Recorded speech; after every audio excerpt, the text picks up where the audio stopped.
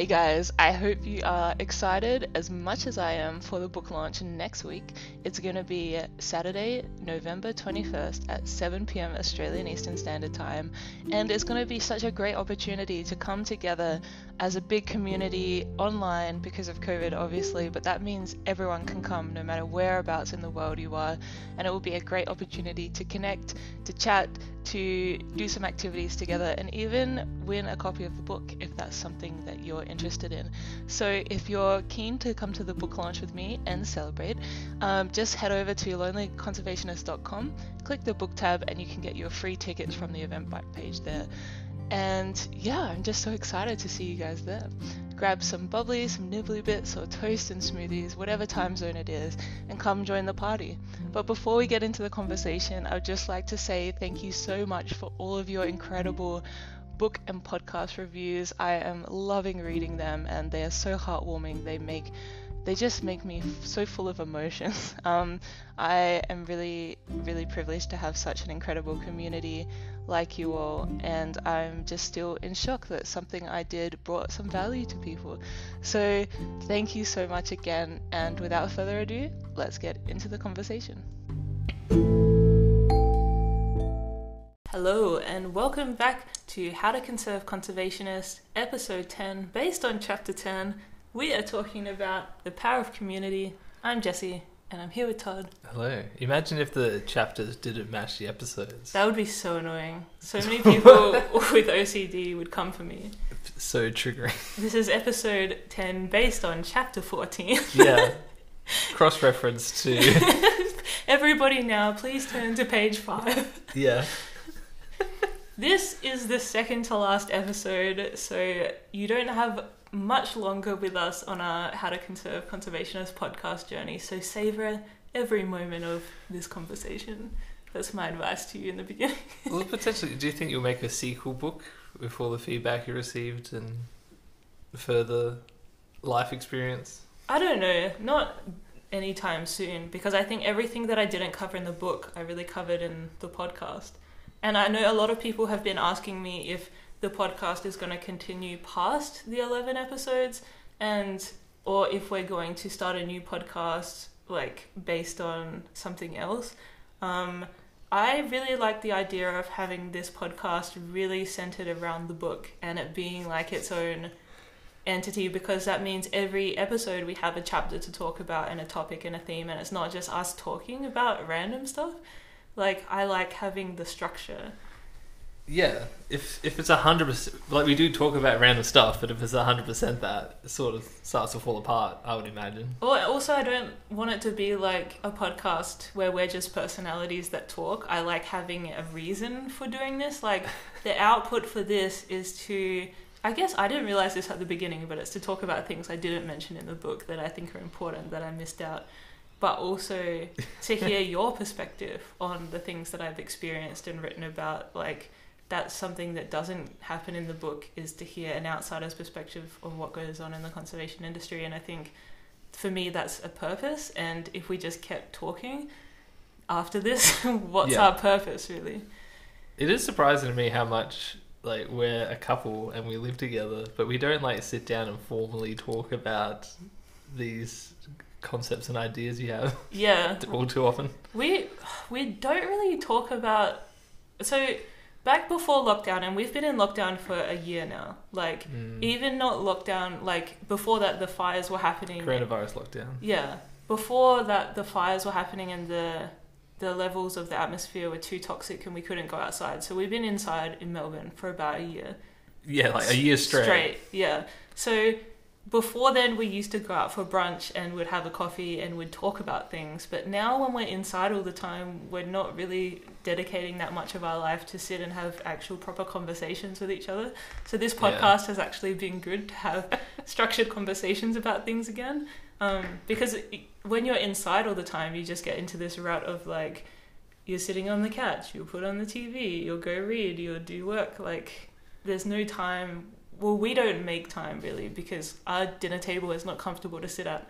Maybe if it was, we would have more structured dinner table conversation. I try to create a patio space, like a beer garden in our backyard, because we can't leave the house. but it's like every second weekend torrential rainfall. So if we have more time in the patio, maybe we can chat over a wine and a cheese platter. Okay. It's a good plan.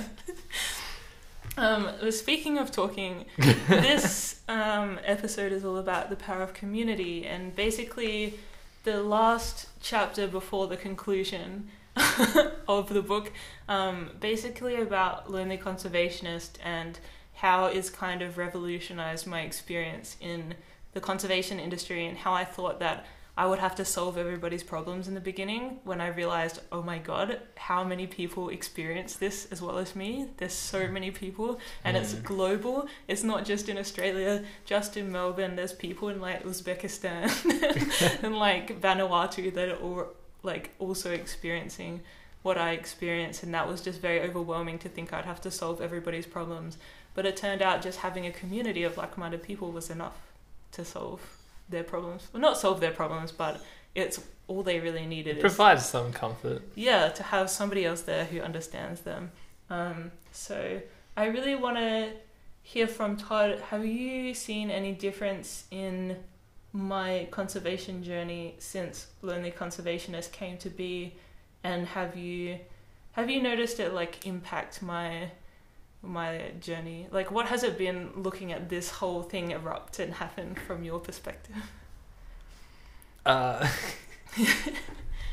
If it does feel like you're less involved and interested in like traditional animal-based conservation, and you've sort of pivoted towards conserving the actual human being conservationists. Would you say less interested when I literally took you out to dinner after I finished reading a book about cephalopods and just talked to you an hour about cephalopods? Like, I think that was before. That's what I mean. That's right? last year, when it was legal to go to dinner. I've still been reading books about animals and keeping my conservation knowledge up to date, but I haven't been acting on it. Like, it hasn't been the focus of my professional life, I guess. Yeah, but in your personal life, it's meant that you have like 300 fairly close friends now. 300 close friends. It's interesting, like, I didn't have any I didn't have a lot of friends that were sharing my values and interests before Lonely Conservationist. Like, when I went to a conference, I'd have this overwhelming feeling of like, oh my god, other people here understand me. That's like, a good conference. That's the vibe you want. Yeah. And then now we moved to Melbourne, and I could curate my friends exactly with the values and the interests that I wanted, which I recommend. If you're an adult, you don't necessarily have to move cities to do this, but try and find people in your area that have similar interests and values to you. And you can do that by going on the Discord page. If you go into the website and go to chat to other Lonely Conservationists, there's different groups in different countries, and you can try and find Lonely Conservationists in your area and make new friends. Because I think I've really loved having people in my life who share my values and interests. Not just me. But what has it been like for you? Like, now everyone in my life is like a conservationist. So before in Adelaide, you were on their plane and I was the weird one, but now like you're the weird one and I'm on everyone else's plane. Yeah. Now you've become a vegetarian just because the people around you, it seems more normal to be a vegetarian. It was actually more effort to eat meat. Because exactly. every what is it? Conference I went to was vegetarian catered. Every time I hang out with friends, they all eat veggie. So it just became like more convenient to be vegetarian. You feel like the odd one out. Yeah, I've like got even more environmental since being here because all my friends, more hardcore. All my friends are in the space. That puts the pressure on. Yeah. I'm not like, I don't want to say like labeling myself as vegetarian, because I have this rule that if there's a food I'm very passionate about, like if it's a chicken burger or something and I'm really passionate about it, I will eat it. Because I think you are passionate about food just in general. I'm very food driven, and I think I want my food to be something that I'm like really excited about, and most of the time meat doesn't excite me. So I'm not going to bother cooking it and using the resources or whatever when it doesn't bring me that much joy. if there is a meat product that brings me overwhelming joy, then it has value and it's worth it to me. Like, it is worth this animal's life. I can justify the destruction for the joy. But if you're just eating food for food and you don't have that joy, then I can't justify it, you know? But that's just like a me thing. And also because like when I used to travel a lot before COVID, I would have like a mum who will adopt me in a village somewhere, and I'm not going to reject what she puts on the table in front of me. Like, I think it's really important to adjust to the community that you're in, speaking of communities, and if somebody has spent all day preparing food for you and using their local resources, that is a gift, that is an offering. Like, you should be appreciative. If you somehow befriend a tribe of people who still live by wandering, and they celebrate your arrival with like slaughtering their one and only chicken as like a massive ritual, like to turn it away and say, no, actually I'm a vegetarian, that seems rude all of a sudden. Then the chicken will die in vain. Yeah. Well, this like when I don't want this to be like a food episode. When I was a kid, I never really ate much meat. Like, my mum would only ever serve us fish and chicken, unless it was bolognese, because we're Italian. Yeah. But I never really ate red meat at all. When I went to Africa, we had to go out hunting with the cheetahs and like teach them to hunt antelope. Would bring the antelope back. Still, that doesn't fit in with the rest of your life. Just like, always objecting to the story. No, I went here, I looked after monkeys here, and here I looked after elephants, and then was one time I just, helped cheetahs hunt antelope. Yeah. Well, you have to, like, if you're going to rehabilitate something, it has to have the skills to be able to survive in the wild. Okay. So you help it to hunt. Then we bring the antelope back. They eat what they want. Then we'd cut the good meat off for us, and then we would give the bones and extra bits to the hyenas. So nothing would get wasted. But the problem is, I have this really fundamental mental block with dead animals. Like, it's hypocritical when I eat them, but I cannot physically touch a dead animal or dissect anything, or like, there's something there. Like, they are pretty gross. It's not like just an ill thing, like it's an actual psychological block. So to the point where when we were out, and then the guys were like, the trackers were like, can you just help us lug this huge kudu back to the ute? And I was like, no, I don't want to be a dick. I know it would be... It seems like such a reasonable request to lug the huge kudu back to the ute. I know it would be so useful.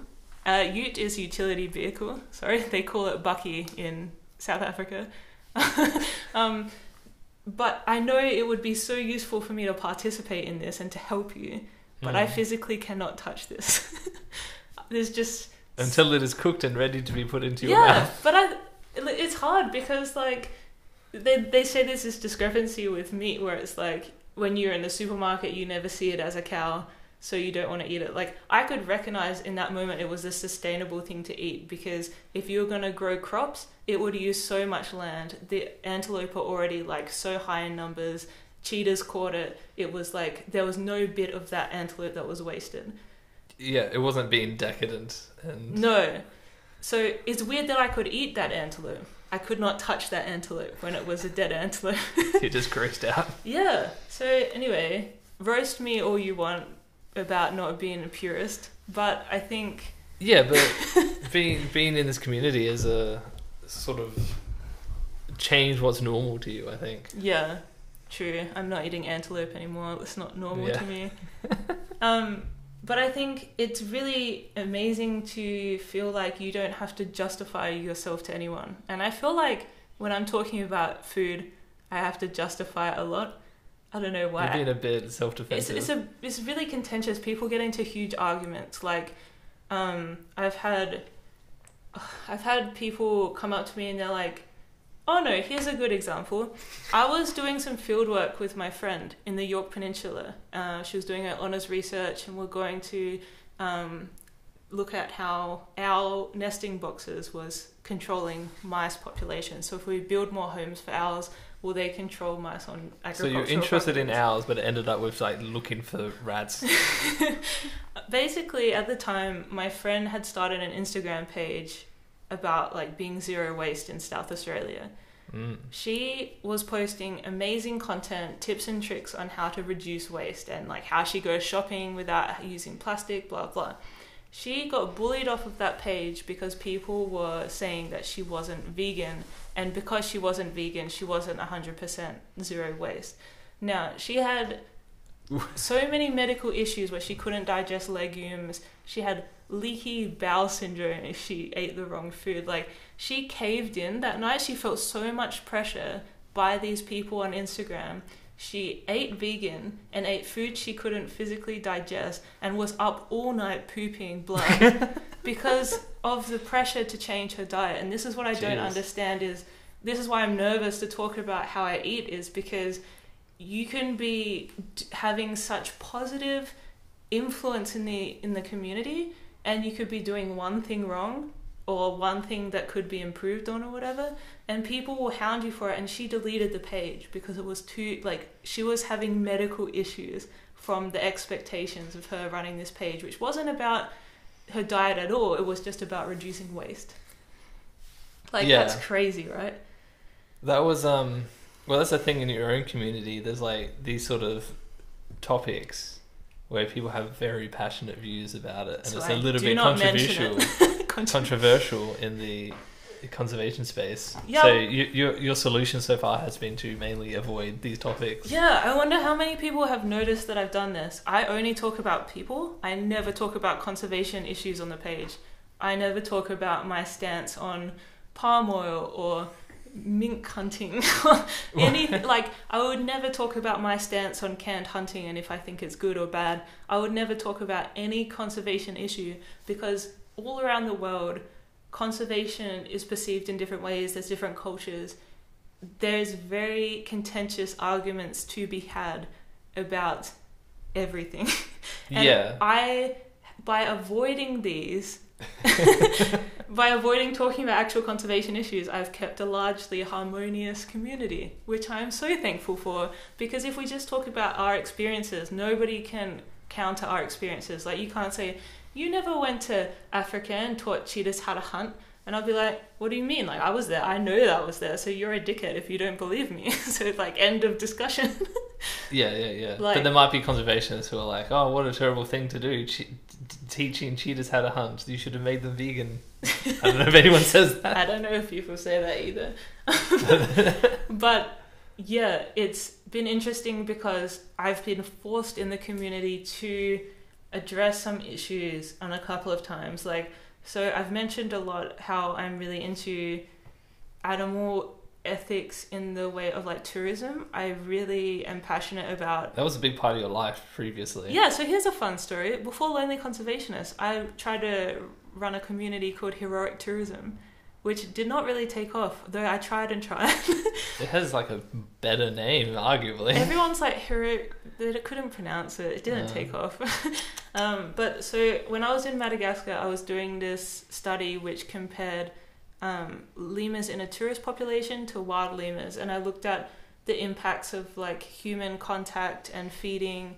And long story short, the lemurs in the tourist facility, tourist park, they were the only population of lemurs to show aggression. They had fur missing, they were obese, probably had diabetes. So these are lemurs that like were fed by tourist humans. Yeah. Coming and going. Bananas, which are so high in sugars and calories, and they would just be so fat because they would be handed the food on a platter. They wouldn't have to go and forage and like expend the calories. Like, if they were just eating natural fruits and leaves, it's less calories. Or if they're eating bugs or something, it's high protein. I relate to these lemurs.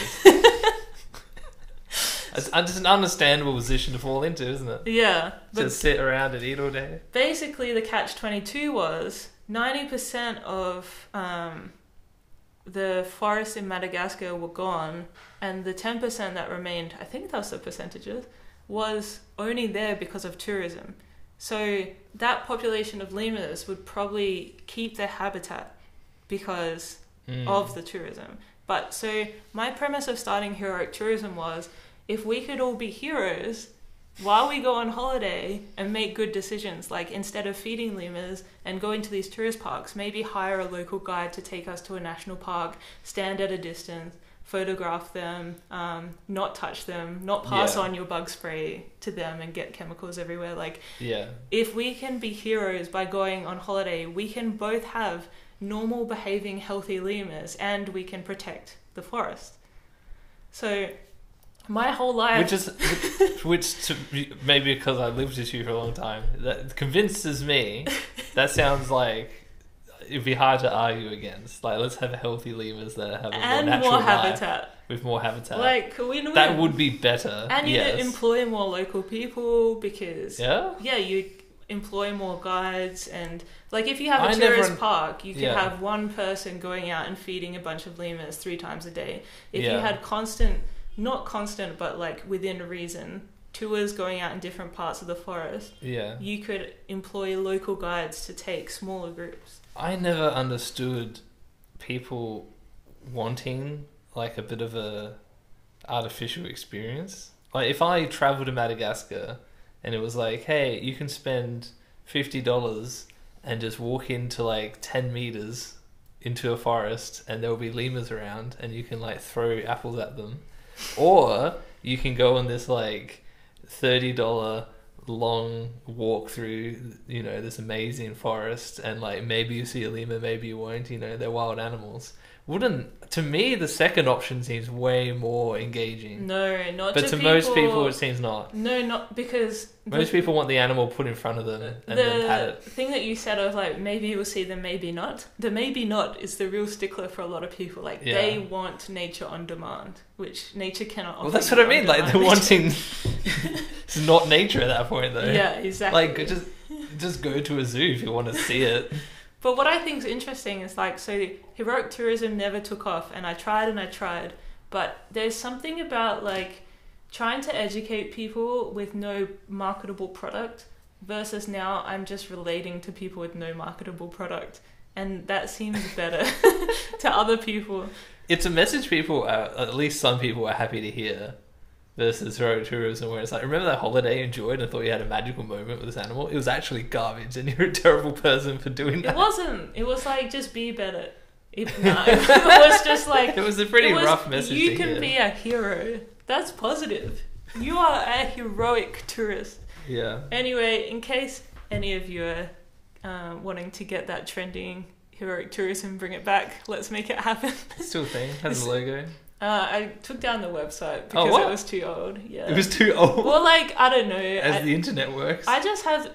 We've talked about this a lot of the time, but I like things to be organised, and I'm a very minimalist person, so even online, I only want, like, a few things popping up. I can only have so many conservationist organisation efforts. Well, I feel like if there's some outdated information and people come and they're like, Jessie, she's the founder of Lonely Conservationist, and they see something outdated that I don't necessarily believe in anymore, or like I'm not maintaining that, so I don't want something that's not maintained associated with my name. Well, I was picturing potential drama with like if you go to like a zoo type of place, and like in Australia you can go to a zoo and if you pay extra you can hold a koala. I think that's a thing still, right? I don't know if you can anymore. And it's like... Maybe some places you can. With your sort of... What your messaging is, wouldn't it be better to just have koalas just in trees? And it's like, yes, but pay them extra to not let you hold the there's koala. some places... If this was not in Australia, for example... Yeah. The only option is have a koala in a cage. Yeah. So like, but you don't have to hold it. Because I saw in Madagascar where there's lemurs... Like, that's where you find lemurs. Yeah. At a zoo, they were offering people to hold the lemurs and feed them a bottle of honey. You thought bananas were sugary. Oh. Straight up honey. And they're sitting... This is not even in a tourist park. These lemurs are living the high life. So in the tourist park I was researching it, there were like... It was basically the bottom of a mountain. They had the whole bottom of the mountain to roam. They were not in enclosures or anything. This was in a zoo.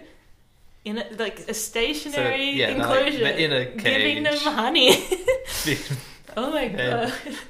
And like people paying to do it. So Yeah. it was like every hour I was like, here's your another bottle of honey, chug it down. When I was in Africa, I saw this really fat meerkat. It was just so overweight. You've never seen anything like this. It looked like a 10-pin bowling pin, but like squished down. It was very fat. Oh my god. Anyway, we kind of got off topic. I guess if we did have another podcast, it would just be talking about this. Just ranting about the conservation industry in general. Basically, going back to community, I think what's been really positive is that when there has been times where, so I guess what I'll mention is, so this is why I mentioned the ethical tourism thing in the first place, is that I'm really against, on principle, having photos with animals online. You're against bowling pin meerkats. Yeah, I'm against bowling pin meerkats and as taking adorable selfies as with they them. are. But in the beginning, I was so afraid of bringing any conservation value to the table because I was so afraid of getting into like drama. You very well could have someone come along and who works at one of these places and it's like, oh my god, yes, I'm a conservationist, I relate to a lot of these things, and you're at a personal level being like, ugh, you're one of those people that make money from feeding meerkats. Well, basically, like in the beginning, I was fine with people having photos with animals. It really hurt me to my core, but like a lot of the people were showing photos where it looked like they were in the field. I would never post photos where it was like posed in a touristy way, but because these people are conservationists and there was a range of different animals from birds to snakes to frogs, I was like, okay, by the context of this is lonely conservationists and they look like they're all taken in the field, it will be fine. But there was one photo that changed this because there was somebody working in a baboon sanctuary that submitted a blog. They had a photo holding baboons, and this is like goes against all of my training working with primates, how we're never allowed to take photos of ourselves holding any monkey, primate, anything, because they're so cute and people will exploit that on the animal trade. And you're holding a slow loris, I want a pet slow loris. It's like the black market on Instagram and Facebook for primates is so huge. Like you can be like, can I buy a rough lemur on Facebook, and you can find one.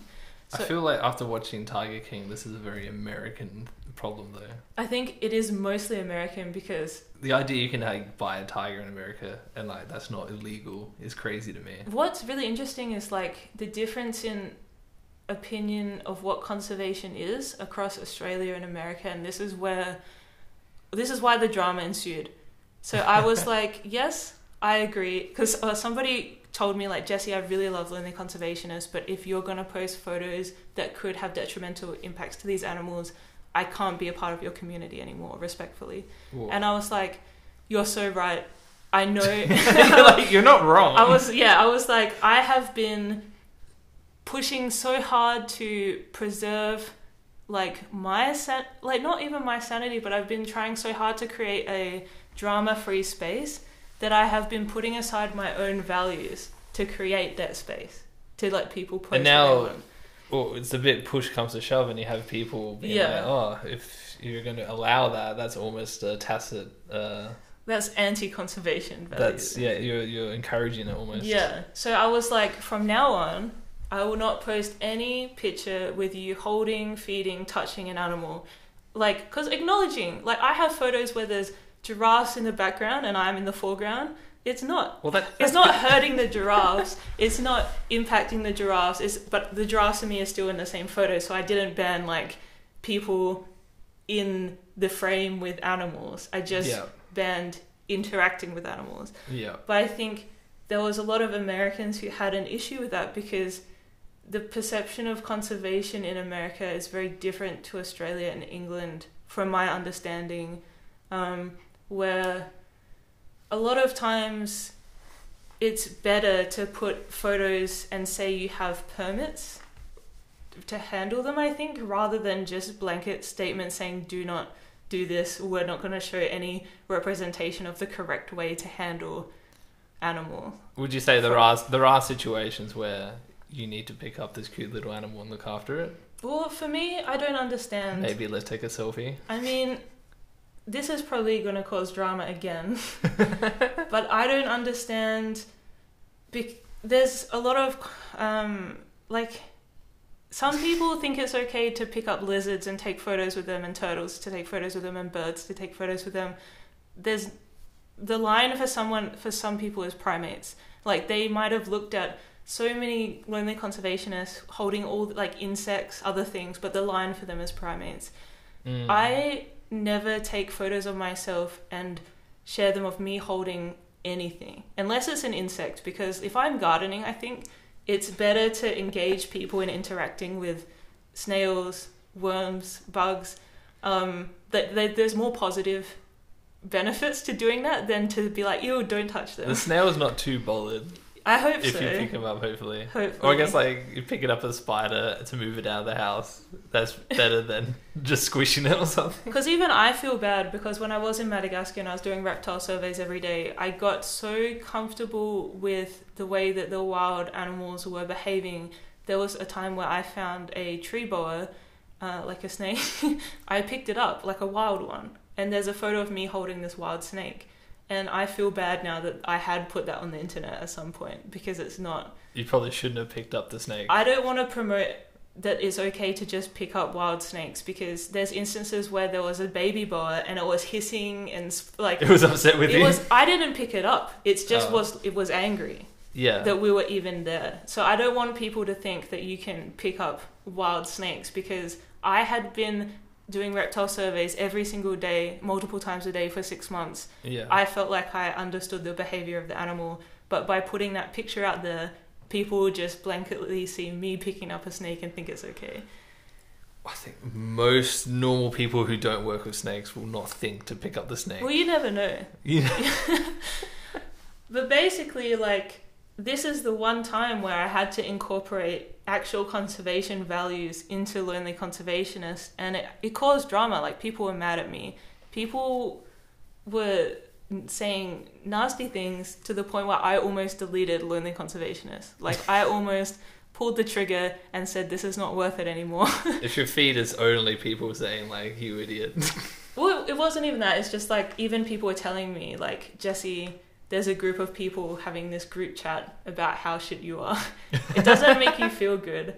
And, like, it's not... I know everybody's saying don't listen to people. The good that this page has caused is bigger than the words of a few people. But realistically, one of the arguments that was given to me was the bigger your page grows, the less human you become. And that hurt me. That really hurt me, because... A lot of people felt you're out of touch. I feel so... Like, I'm putting my heart and soul into Lonely Conservationist. I tell people when I'm scared. I tell people when I'm hurting. Like, I'm bearing my soul on the internet. For people to think that I'm a bot or, like just a figurehead really disturbed me. That, like, nothing I could do could... Like, if I'm already bearing my soul on the internet and basing a whole community off of that, nothing I can do matters. Because if you can't tell that I'm a person, when, like, I tell you when I'm scared, I tell you that I'm struggling with the industry, blah blah. Yeah. Like how dare they accuse you of being out of touch when, like, what more can I do to be in touch just you being if yourself. That's me out of touch? So basically I sat for a long time. I took a week off Instagram because I was literally gonna give it up, because that comment meant so much to me in, like, such a painful way. But then when I got back on, I realized the reason why I keep this community and don't delete it, it's because people were saying to me, like, Jesse, we wouldn't submit our deepest, darkest stories to you for you to publish them on the internet if we didn't know you're a real person. Like, if you're a bot, at the end of the day, we wouldn't be giving you our stories as well. Yeah. And then that really confirmed to me that that is a really fair point. Why do I have almost like 100 stories of global conservationists struggling that's really hard to talk about? Why would they give me that information if they thought I was just some person that was going to exploit them, you know? Yeah, just some corporate machine. Yeah. And then people were so lovely after that, and they were just so supportive, and it makes me so happy that I've curated this community where, for the most part, people are incredible, to the fact that like people can publish articles about lonely conservationists, and the only critique is you have no reason to be lonely or unhappy because nature is where I go to unwind. And then a lonely conservationist will be like, excuse me, have you even read this article? I think you don't understand it. And then they read it and they're like, oh my God, I misconstrued this. Like, I'm sorry. Like the classic reading of the headline only. The only like negative feedback I ever get from people on public articles is that they think I have no right to be lonely in nature. Well, like, that's exactly the mentality you're trying to battle. Exactly. With the whole thing. That's the whole point. What was so weird is on LinkedIn, so if any of you don't know, I also publish your blogs on LinkedIn, so the professionals can see your beautiful faces. Somebody commented on a blog and said, how can you be lonely when you're standing next to a beautiful sunlit tree? Be grateful. And I was like, firstly, that's not me in the photo.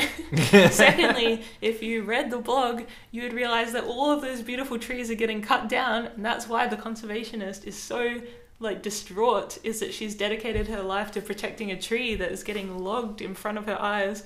And he actually went back and read the blog and was like, oh my God, I'm so sorry, I take everything back.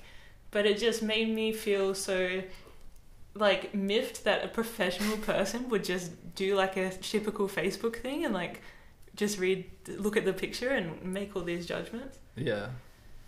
It's just sad. I think that's what a lot of people do in conservation, like our friends and family or whatever might just look at our pictures or our Instagram feeds and just like not really get the full picture. Like we could write a really amazing caption, or we could like have content that constantly talks about what we're doing, but ultimately we can't force people to digest the content in the right way or like to properly take the time to read it, you know. I guess not. Even though that's sort of the whole point. Yeah. It's interesting because we got our first mum review the other day from the book. Thank you, Deb, Sapphire Hampshire's mum. And she mentioned in the review that she really liked the story, which I write at the end of the book, about my good, amazing, incredible friend, who, when I met her, I thought she was the loneliest conservationist in the world, because there's this university near Ballarat, which is this small town in Victoria, and the university had no cars in the car park, no people around. All I could see was her. And I was like, is this your life? Just you living in this tiny campus, like on your own? And she's like, no, I swear there's other people here. I'm like, no, I didn't see another person for like the first 3 hours that I was there. Because basically it's 3 hours from my house. So I'd never met her before. And she's like, oh, I remember writing on Instagram or something like, oh, we had a Victoria chat. And I was like, is anyone free? I'm bored. Like, can I see one of you? Does anyone want to hang? She's like, I'm free today, but I'm all the way in Ballarat. I'm like, are you serious? Like, I will come to see you, like, if you have a floor for me to sleep on. And she's like, yeah, sure. So anyway, I ended up driving 3 hours to see her. I ended up sleeping in her bed that night. Best night of my life. Not the floor. Like, Score. Yeah, she's so amazing. She never met me before. She took me on a walk into the forest.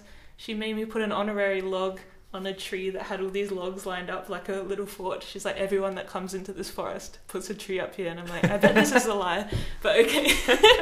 And then she took me out for dinner, and then I slept in her bed, and it was really cute. Like, because she's Sri Lankan and I'm obsessed with Sri Lankans. Even Lahiru, that Todd was talking about having a crush on in the last episode, is Sri Lankan. Like, we appreciate Sri Lankans in this family. So we had a really incredible time. She's a really amazing person. Like, basically she messaged me a couple of months ago and she's like, Jessie, I have saved up a bit of money during COVID and I really want to give it to a lonely conservationist who needs help. She'd saved up $300 Australian, and she's like, just tell me a lonely conservationist, I want to give it to her. Firstly, amazing, because she's a PhD student on a PhD wage. She had saved up... Not exactly Mrs. Moneybags. Yeah, in a pandemic, she's saved this money for the sole purpose of helping someone. Like, my heart. Coincidentally, that morning, I never look through Twitter. I post on Twitter. I don't look through. I must have been posting like a blog or something, and that morning I saw a lonely conservationist who had been through a really rough time. She got kicked out of her house, she lost her job, like her dad died, all this really horrible stuff. And she was talking about it and asking for support. And I was like, oh my God, I know who you should give this money to. Like, I just saw this morning, coincidentally, this lonely conservationist in this really tough time. And she's like told people about it, and she's really appreciating people's support. So in like a matter of hours, I had passed on this $300, and oh no, she wanted to be anonymous. The giver or the receiver? The giver. So I asked her permission if she wanted, like, if it's been enough time and she wanted to have her name assigned to this good deed. And she said she still wanted to be anonymous. So I bleeped her name before, and I've cut her name out of this story. So I really apologize to the amazing person who did this. I love you so much. And I'm sorry I almost outed your hero identity. It's ancient history now. It happened at least a year ago. I'm a bad person. It was so recent as well. It's like a couple of months ago. Just while I was writing the book, it happened, so I added it in the book. I didn't write her name in the book. I remember this happening. It feels like it happened 2 years ago. I guess that's just been this year. Yeah. Felt like a long time. Basically, it was so incredible to pass this money on to this lonely conservationist who really needed it, and it was like the most amazing thing to have her feel like she was appreciated and helped by the community. And I love that Saf's mum like held on to that story and put it in her review. So that's like one standout moment to me of like why this community is so incredible. Yeah. Makes my heart feel fuzzy. Another time was when there was I talk about this in like every podcast I do, like not in this series, but like when other people interview me. One time a lonely conservationist, before she was a lonely conservationist, was in a job interview. For whatever reason, was having a really hard time, broke down halfway through the interview, started crying. The interviewer consoled her, pointed her in the direction of the community and said, you're not alone. There's a bunch of people who can resonate with you and who can help you, and you can listen to their stories. And then she ended up hiring her because she was a lonely conservationist. And so I get this lovely message from this girl like, I just had this interview and I was told to come check out this how community. She speaks? I don't want to like... In my head, it was like, you can imagine like a rain-soaked person that has come into a really warm house and just been handed a towel. Okay. And I just felt so incredibly happy that like even a part of something I had created could help somebody over the other side of the world get a job and feel valid in her anxiety. And it was my heart. This community constantly does such beautiful things. And that's pretty cool. Yeah, it kind of makes it worth it because there is drama and there's times where it really sucks, but it's worth it for how incredible everybody is.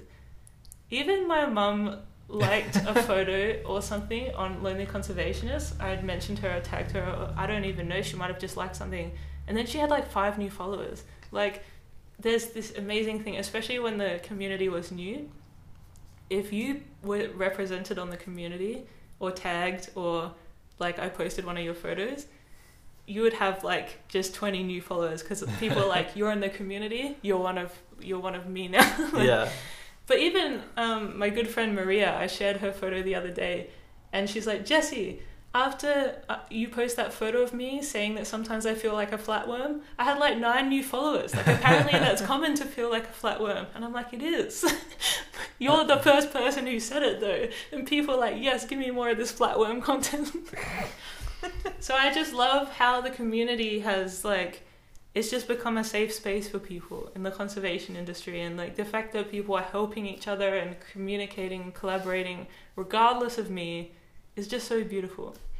Oh. You know? Yeah. Like how when we first started creating the countrywide groups, and now there's even an LGBT group, and people can chat independently amongst themselves. So like if I have that was a tricky thing for a while, because you were just most people on the Instagram page where it's just you posting things, and it doesn't really feel like a community if it's just you. announcing. Well, I didn't know it was going to be a community. I just thought I'm posting a blog. Oh, so originally I asked my friend, I was like, I have this idea for a blog. And she's like, yeah, but you should create an Instagram page to get people to your blog because nobody just looks at blogs anymore. No one's going to come across a random website. So the Instagram page's sole purpose in the beginning was to direct people to the blog. But then people started connecting on the Instagram became its own thing. Okay. So that's why I had to create the DM groups, but then they only fit 35 people. So then I had to move over to Discord. So it's been like a journey, because if I knew Lonely Conservationist would be what it is, I don't think I would have chosen Instagram as the platform, you know? Yeah, it's not conducive to community building. Todd wanted us to have a Reddit, but I don't know. Well, I said Discord or Reddit, they're pretty good for communities, but they're a bit more like nerdy. I think the Discord is okay. The problem is that there's not a continuous chat, and so some people across different time zones have a hard time sustaining a conversation. But then I've noticed, like, the other day somebody had a question, somebody responded, and they solve a problem. So maybe Discord is just good for, like, I have one specific thing, let's work on this. Yeah, it's there's some Discord groups that I see where there's like tens of thousands of people in the server, but like the chats aren't really that busy because when you have so many people, you're feel disturbing like, all. Yeah, I better not just, you know, if everyone throws in their 2 cents about every single line, it must feel like then no one says anything though. Yeah, true. Well, you can mute different servers because I have like one for each country and then for different subjects, and like I really wanted to make it a community hub where if people want to get more involved, they can have like their own. I can just make a channel for them. There's even a meme channel and a place to promote your projects, because what is getting really hard for me is, like, I have 4,000 people following me on Instagram. Then if everyone come to me and say, can you please promote my conservation project? Number one, I don't want to get involved with sharing conservation content because that's not the focus of this page. Yeah. 2, I can't share 4,000 people's content. So I created the Discord. Like equally, yeah. Yeah, so people can share and promote their blogs, their websites, their YouTube pages, their projects independently of me. Yeah. Because, like, I can't be a community notice board for conservationists. Like, that's just not what my content is. Yeah, it won't work. Yeah. So, sorry if I've ever said do it yourself on Discord, but that's why. That is the actual mechanical way that you do it. I think it's interesting as well because Todd, a lot of the time, will be like, I'll be really frustrated with something because I feel like I have a lot of people, I'm responsible for a lot of people, and sometimes I feel like in the beginning I didn't really know how to manage the Instagram page because I'm not really a social media user. I don't have a Facebook. I don't have like any social media account with my life on it. I have a bird page. I have Lonely Conservationist page. There's no like Jessie's life, what does she do this weekend page. You should all find Jessie's bird Instagram page where it's exclusively photos of birds. There's a snail recently. And a snail. The odd snail. The odd snail. But because I've never been really into social media, I didn't really understand how to manage it and keep my mental health in check at the same time. Like, I would post every day. Now, thankfully, I take weekends off. It's sort of crazy how, like, yeah, just sitting on your phone using social media feels like a full-time job. Yeah. Like, to an amazing degree.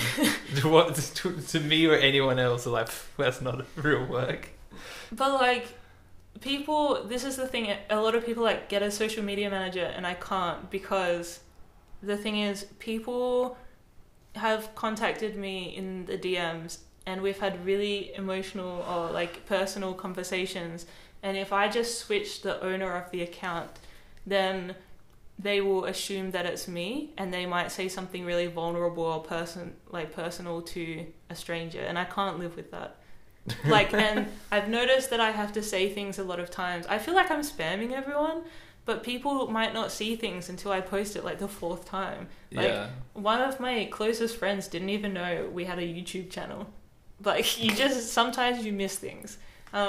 So I don't feel like I could confidently let everybody know that it wasn't me on the other end of it. Right. And really what you need is like a way to sort of like split up all those sort of personal requests to like the wider community. Or That's why do I you wanted still the prefer Discord. the personal touch? I love the personal touch. That's what makes Lonely Conservationists so special, is because it's something I deeply Because care it's about. really just Jesse. It's Jesse. It should be Jesse. No, somebody actually messaged me being like, to the Lonely Conservationist, and then I saw someone in public and they're like, are you the Lonely Conservationist? Like, it's just me. I am the Lonely Conservationist. Yeah.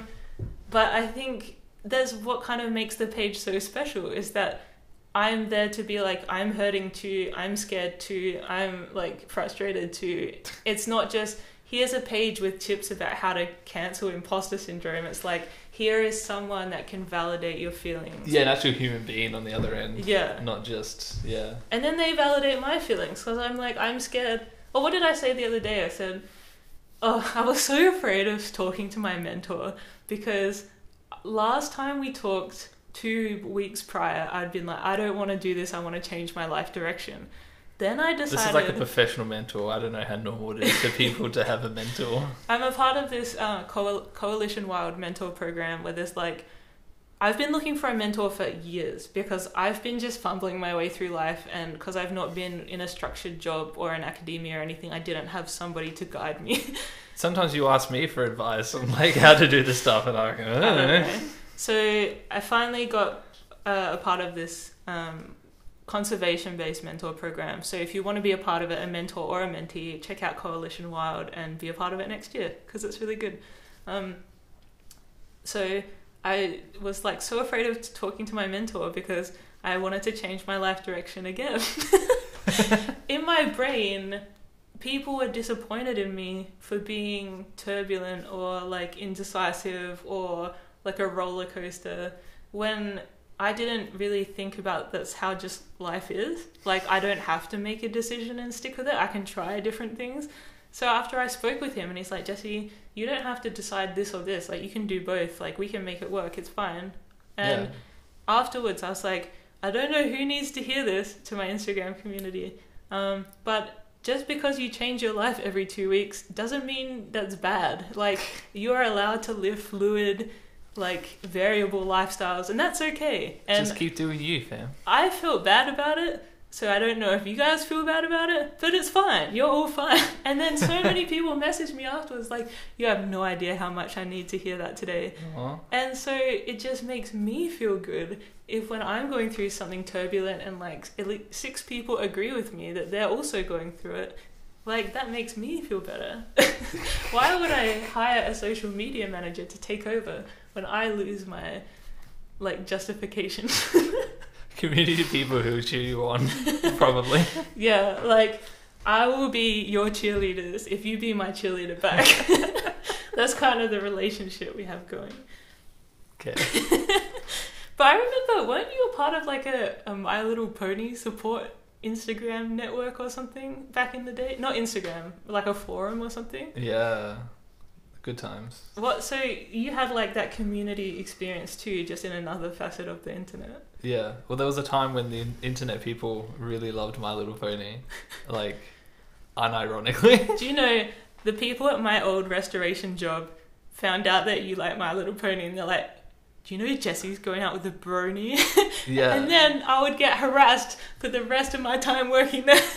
It's a good show.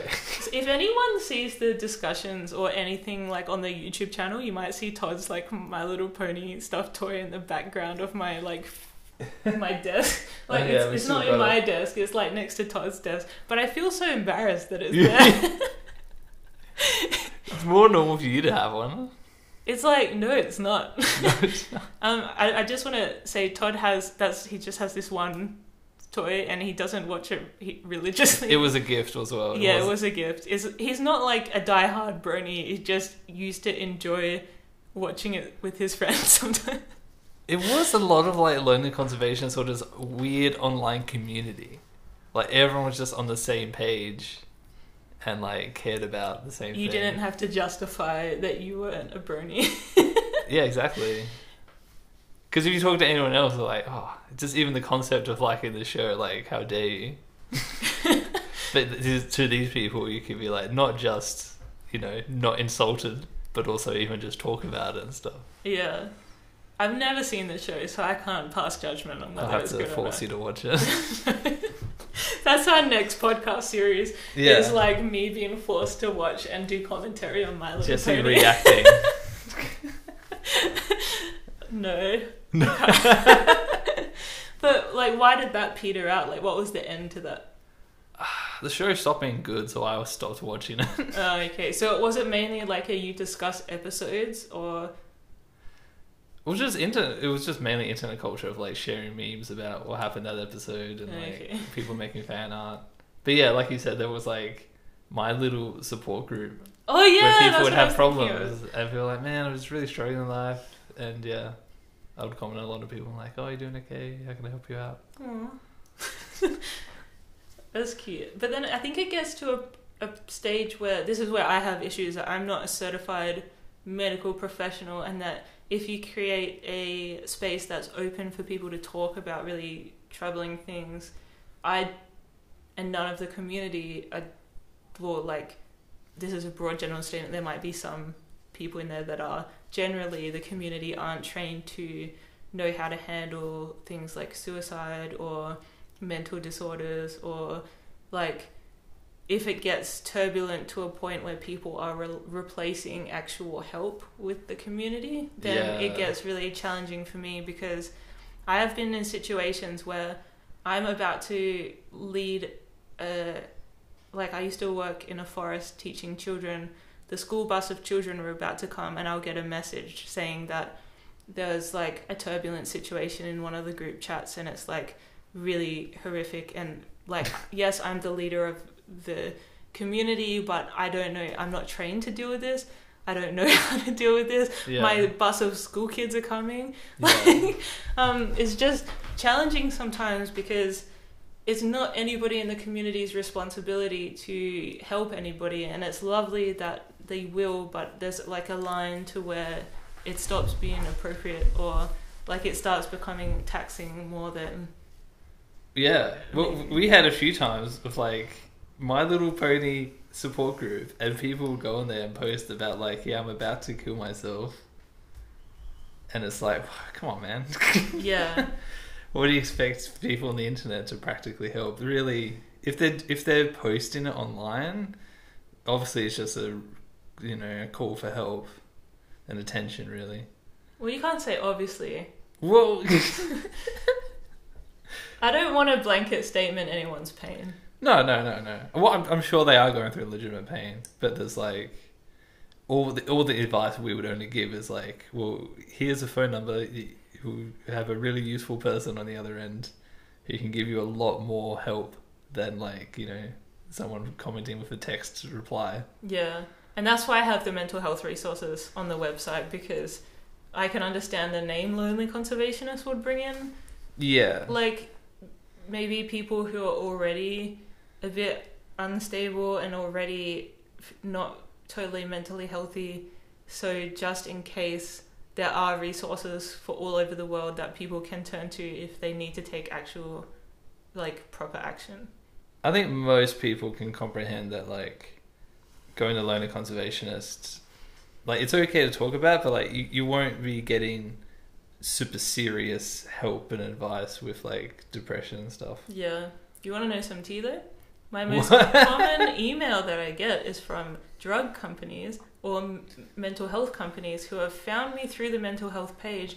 They're trying to get listed on my list. Ah, they want to be on the list. Yeah, and it's all people who, they're like, we work with people who are like have they're alcoholics. We can help them. And I'm like, Lonely Conservationists aren't alcoholics. That's not a trend you found, is it? If they are, it is not because of the conservation life. Well, I mean, sometimes it is. I was very drunk for a lot of my time in Africa. But I mean, like, is separated. Like, people who are conservationists, their alcoholism is not really relevant. Like, I'm providing mental health resources to help them with the problems that they may encounter in conservation. Like, people keep soliciting me. They're like, oh, if your community has drug issues, like, we can help you. Please add us to your list. And it's all like all these other facets of mental health that I'm not really involved in. Yeah. Yeah. So if you're a company trying to get on my mental health list, just stop contacting me unless you're like a generalized like helpline. No specific things about drug overdoses, alcoholism, took too much Viagra. Like, that doesn't apply to me.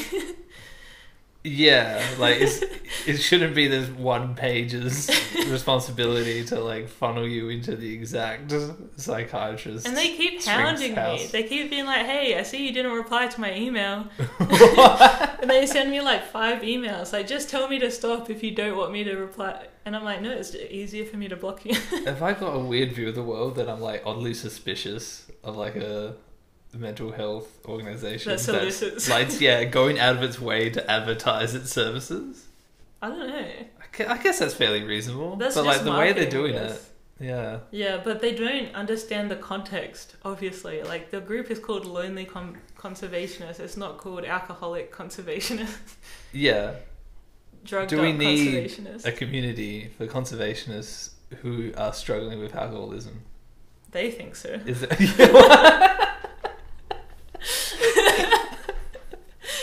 Maybe.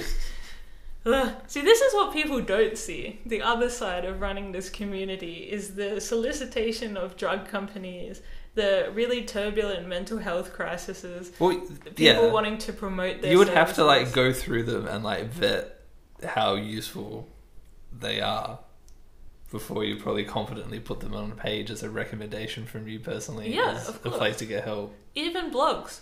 If you're a person who wants to tell me a story about how successful you are, sorry, it's not going on the blog. Oh, yeah, like some people misunderstand what the blog is even I'll about. tell you my story about conservation, how amazing I am. No. Yeah, they just see it as self-promotion. Which it's a little bit, but... I've only ever, except for one, turned away men. It's always been men who can't write about how they've struggled. Well, men don't have problems. Don't they, Todd? Well, no, like... It's a stereotypical thing, but it's been my experience of like women are a bit more... Oh, the world's against me. Oh, everything's so hard. I can't believe it. And men are much more like, oh... I'm better than the world. I could kick the world's ass. Yeah, that's right. I am the best. What weirds me out is that you embody the first perception of women. That I'm definitely much more feminine than I am masculine. I mean, it's hard because I always give them the opportunity to rewrite. Well, you've noticed this trend of like men are actually underrepresented in the blog. Yeah, and in your community I keep at large. having to reject them because they keep trying to say how good they are. But like, surely there's men out there who are having problems in conservation. Yeah, of course there are. But like, is it really like what percentage of blogs are men? Less than 50. Less than 50? Mm-hmm. Okay. But there's like it's probably more closer to 50-50 in the industry. Maybe men just don't have problems. Well, it's interesting. I give everyone the opportunity to rewrite the blog. Oh, okay. One amazing person, Elliot Connor, shout out to you. He was 15 years old when he submitted his blog, and he ended up writing his blog about how I kept rejecting his blog. The biggest problem he's had. It's like, people don't take you seriously when you're 15, and I was like, no, it was just too promoting your content. It was just too positive. That's a bit understandable then. But I love how he was like dissing the community, like dissing the blog in his blog. It was like, at least you hit the nail on the head in the theme. Like, that's fine. Bring me down. But like, no other man, I don't think, has rewritten. They haven't. Yeah. I think I don't know if they're a bit butthurt, or they think like, oh, I actually don't have the story that is needed to fit the criteria. I'm not sure. Well, didn't you have a bit of a theory of like men just aren't willing to talk about? It's not a theory, because I asked the community why there's not 50-50 blogs, and a lot of men came forward to say that they were either scared of the male toxicity and backlash from men in their life, or they had published and had experienced that. And so it's challenging because I get into this bubble, but everyone in my life is from Lonely Conservationists, so I think everyone's going to be nice and dandy. But like, if you're a Lonely Conservationist, it's not true that every person on all your social media is also understanding, sympathetic and empathetic about what you're going through, and they might be like, oh, little Johnny having a wine. Men are afraid of this. I'm not going to stereotype and say all men, but a lot of men are afraid of the backlash and the male toxicity that comes along with being vulnerable on the internet, and so they just make the decision to not tell their story. And I know some people who have written in their blogs, they've been watching Lonely Conservationist for like a lot of the time, like a year and a half, and they finally, after seeing a lot of men publishing their story, then they'll come forward and they'll tell theirs because they can see the benefits of it. So even if people are dicks to them, they can acknowledge the good things that come along with sharing your story. Because there'll be someone who reads it and it's like, oh wow, it's not all just roses. There was one person I was like, whoa, your story is really like this other guy's story. And he's like, yeah, that's why I felt confident to tell mine, because it was so similar to his and he didn't get any shit, so I can write mine. So I think it's really important for men, please submit your stories. I know it's hard, but you're changing the conversation and making it accessible to talk about this kind of stuff, and your story might touch a nerve with another guy who might also feel empowered to speak up as well. Because I know a lot of like men's charities and stuff all focus around mental health. Men's mental health is a huge thing because there's a huge stigma about being tough and not crying. So if we can use Lonely Conservationist as a platform to break down that stigma and to like comment really positive, beautiful things on men's blogs and just like hype them up for if there's a guy who has the balls to write a story, everybody in his life is saying horrible stuff, but all the comments that are public are really positive, that's at least going to show him that it has been respected and well received by the people that matter. Yeah.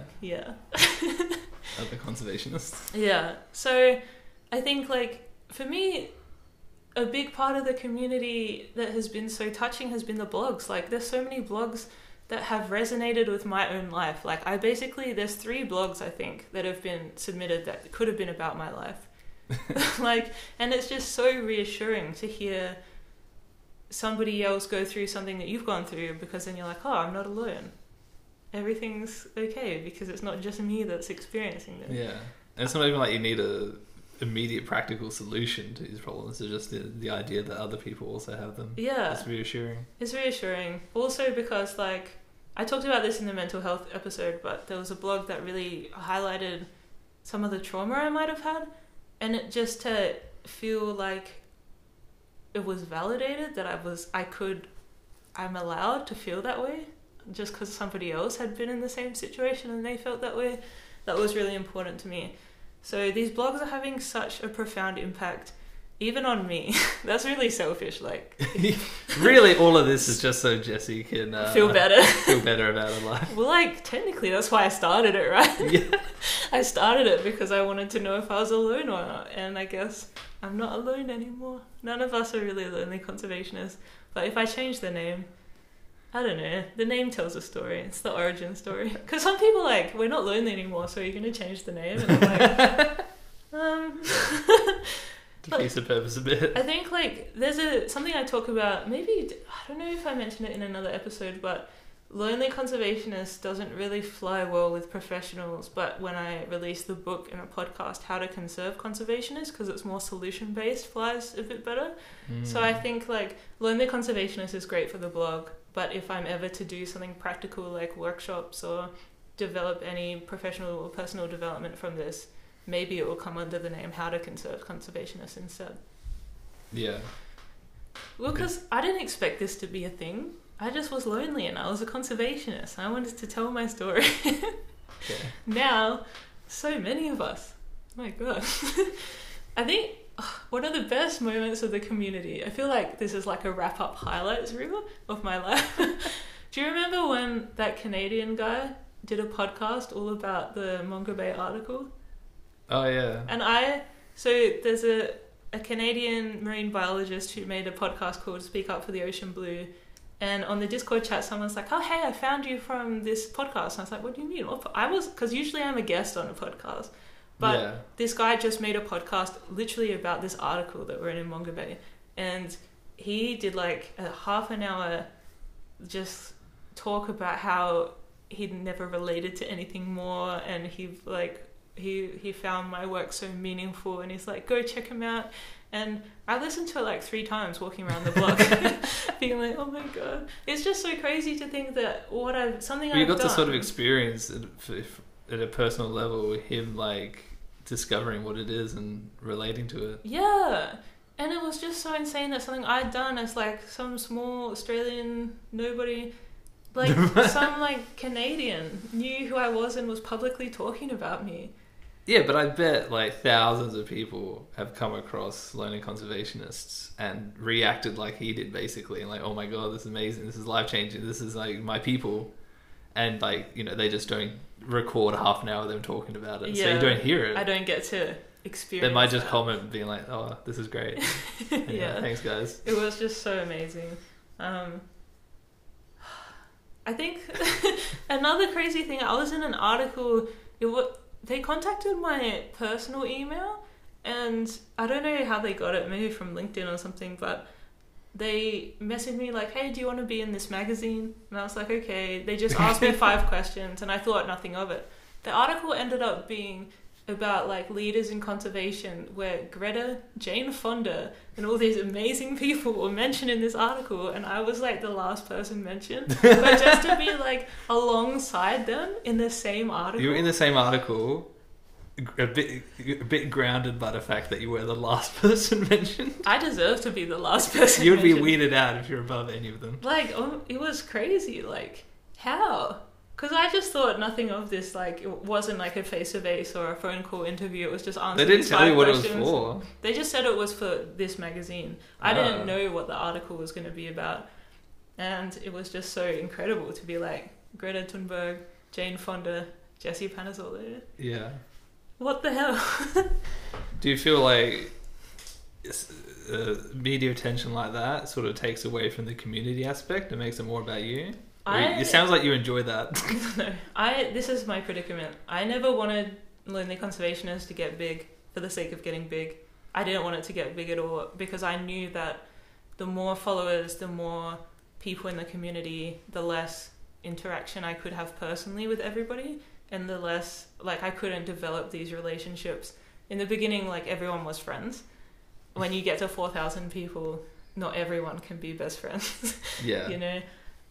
And also, I never wanted to be the face of the community. I wanted the community to speak for itself. But the problem is, if I'm asked to speak in an interview or for an article or something, they put my face and name on it. Like, it just happens. It's not really up to you. Yeah, it becomes about me. And I don't want it to be about me.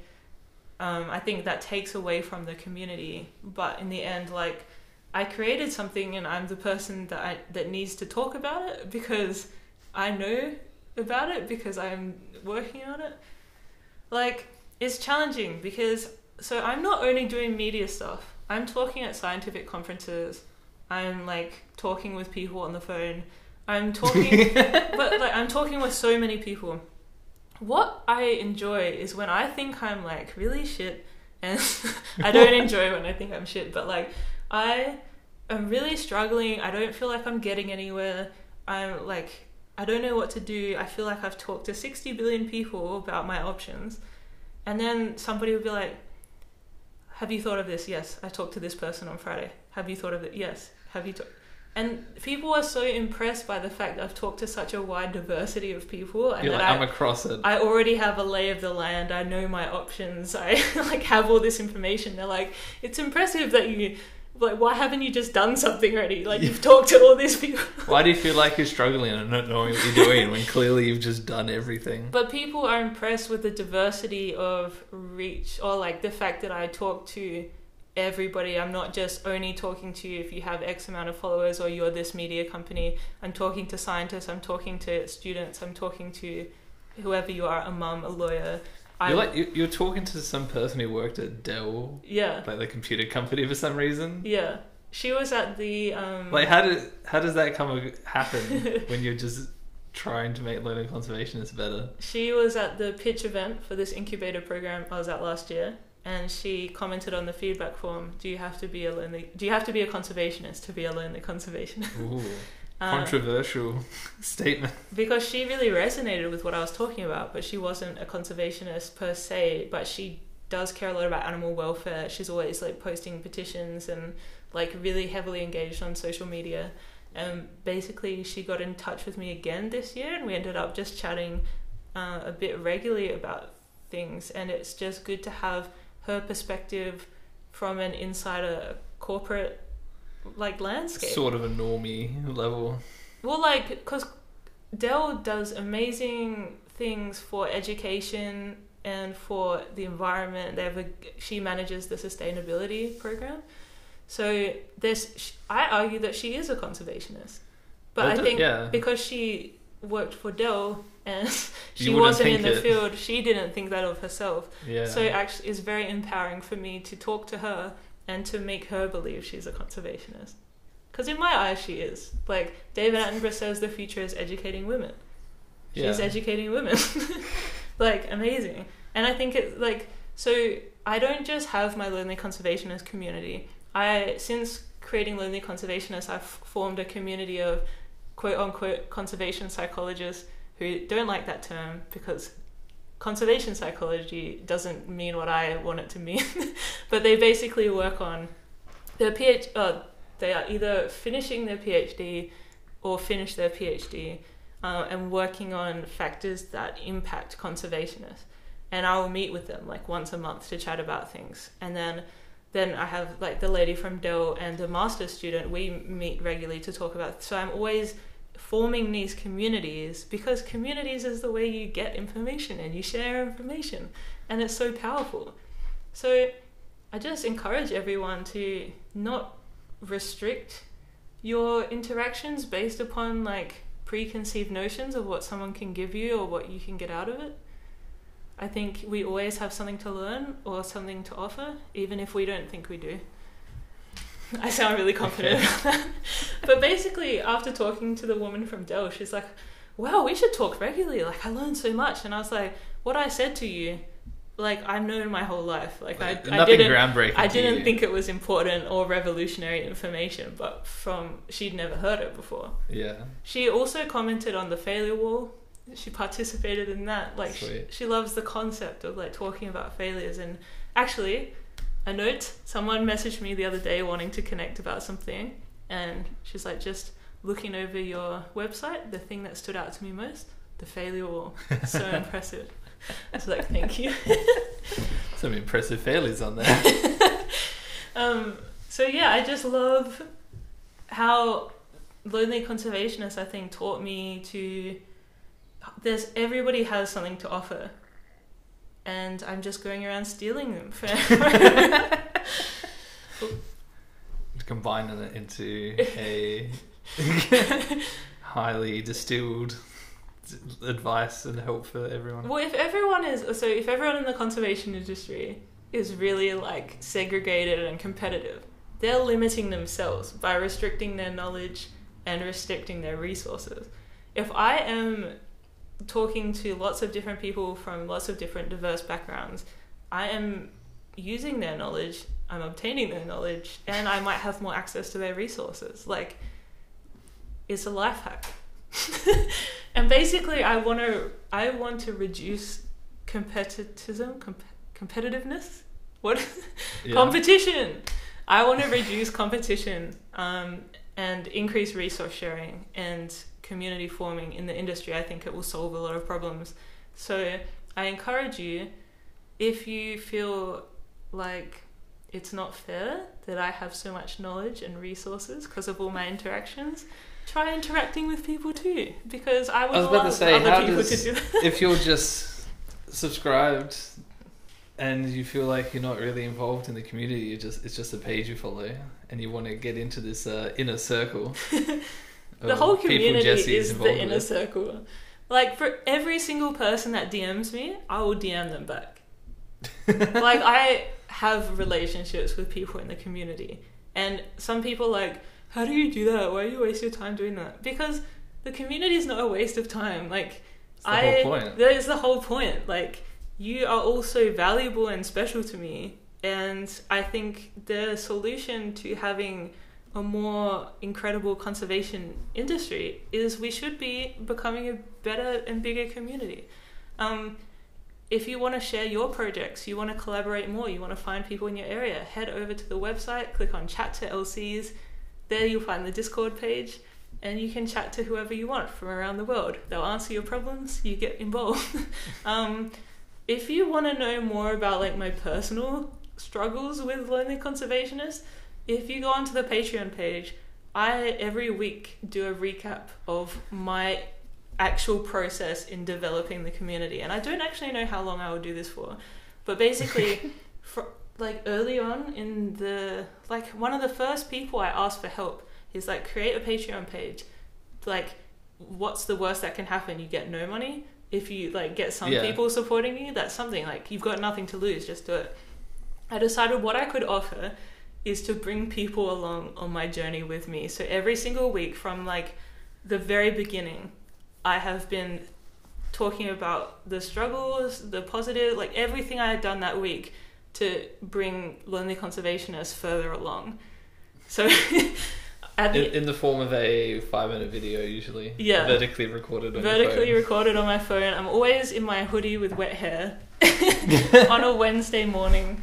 It's a very frank and open discussion. Yeah, it's what you did that week. It's basically like you're in my kitchen with me in my living room. We're having tea and biscuits. We're on the couch, and you're there having you're having this conversation with me. You're like, Jessie, how's your week been? And I tell you. So that is a way to kind of see it from my perspective of like the drama, the tea, the hard slugs, what I'm thinking, how I'm gonna develop the community, what I'm gonna change, what's going on, like. That's your ticket inside me. Inside of me? I don't know. Maybe not. Todd actually, controversially, I wouldn't let him watch the videos, so he actually started paying for Patreon. Who are you recording these videos for? Because you refuse to record them if I'm in the house, in case I hear you talk about it.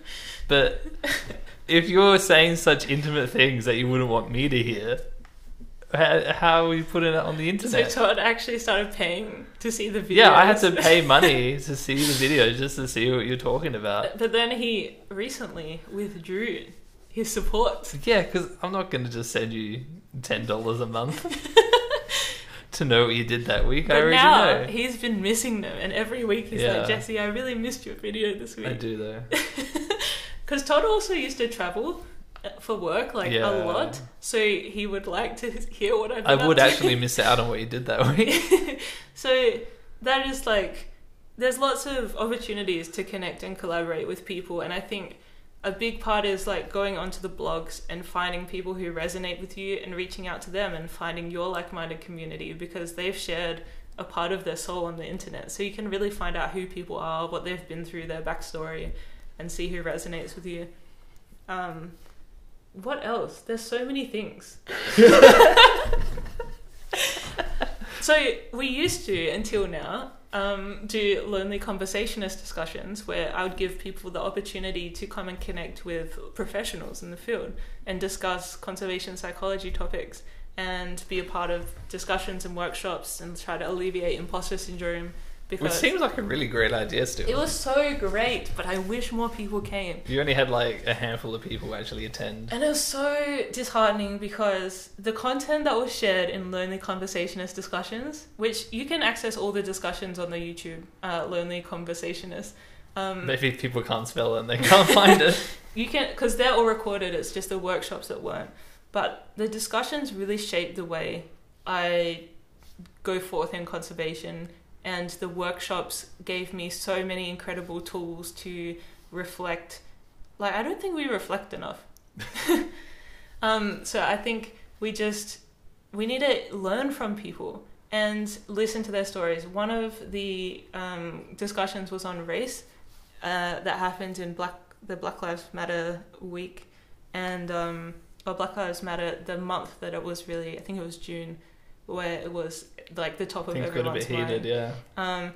Sean in that discussion said, what you can do is just listen to people, just listen to their stories. And I've really held on to that, and ever since, I just believe the power of listening to the blogs, listening to people on if they have podcasts or YouTube channels or Instagram stories, just listening to people is the solution. And I think we'd all be a lot happier if people listen to us, you know? Like if... Yeah, stop shouting your opinion. Start listening to other people's. Because I must say, like, I'm really sorry to anyone who I know personally who has listened to any of this podcast and you've never heard me talk about any of this with you before. Because some people have been a bit upset that I maybe could have had some of these conversations privately and they could have changed their behavior, or like something could have happened from these conversations, but I never talked about them because I didn't think that it would be listened to. So if we start listening to people close to us that we kind of forget to listen to, like if Todd and I are just hanging out in a house all day, yes, honey, like if we actually take the time to listen to each other, it's only going to be beneficial. So I think the outcome of this episode is just listen. And thank you for listening to us. Speaking of, on that note, we only have one more episode left. As we only talk and not listen. Yeah, and we speak over each other a bit. I remember the feedback from the first episode was like, I love how you and Todd listen to each other so well. And I was like, do we? Yeah. I don't think we do. But yeah, thank you so much for listening to what we have to say, because I don't know if this has been talked about before, discussions between people from a conservation and a non-conservationist point of view. So I don't know if this is new information. I don't know if this is just very how to appreciate Jessie information, because I'm really only speaking from my own opinions. That's all we can ever do. That's all we can do. So listen to your friends, listen to your family, talk to people, join communities, and let's share, collaborate, and stop the fighting. That's a very large call to action. Bridge the gap.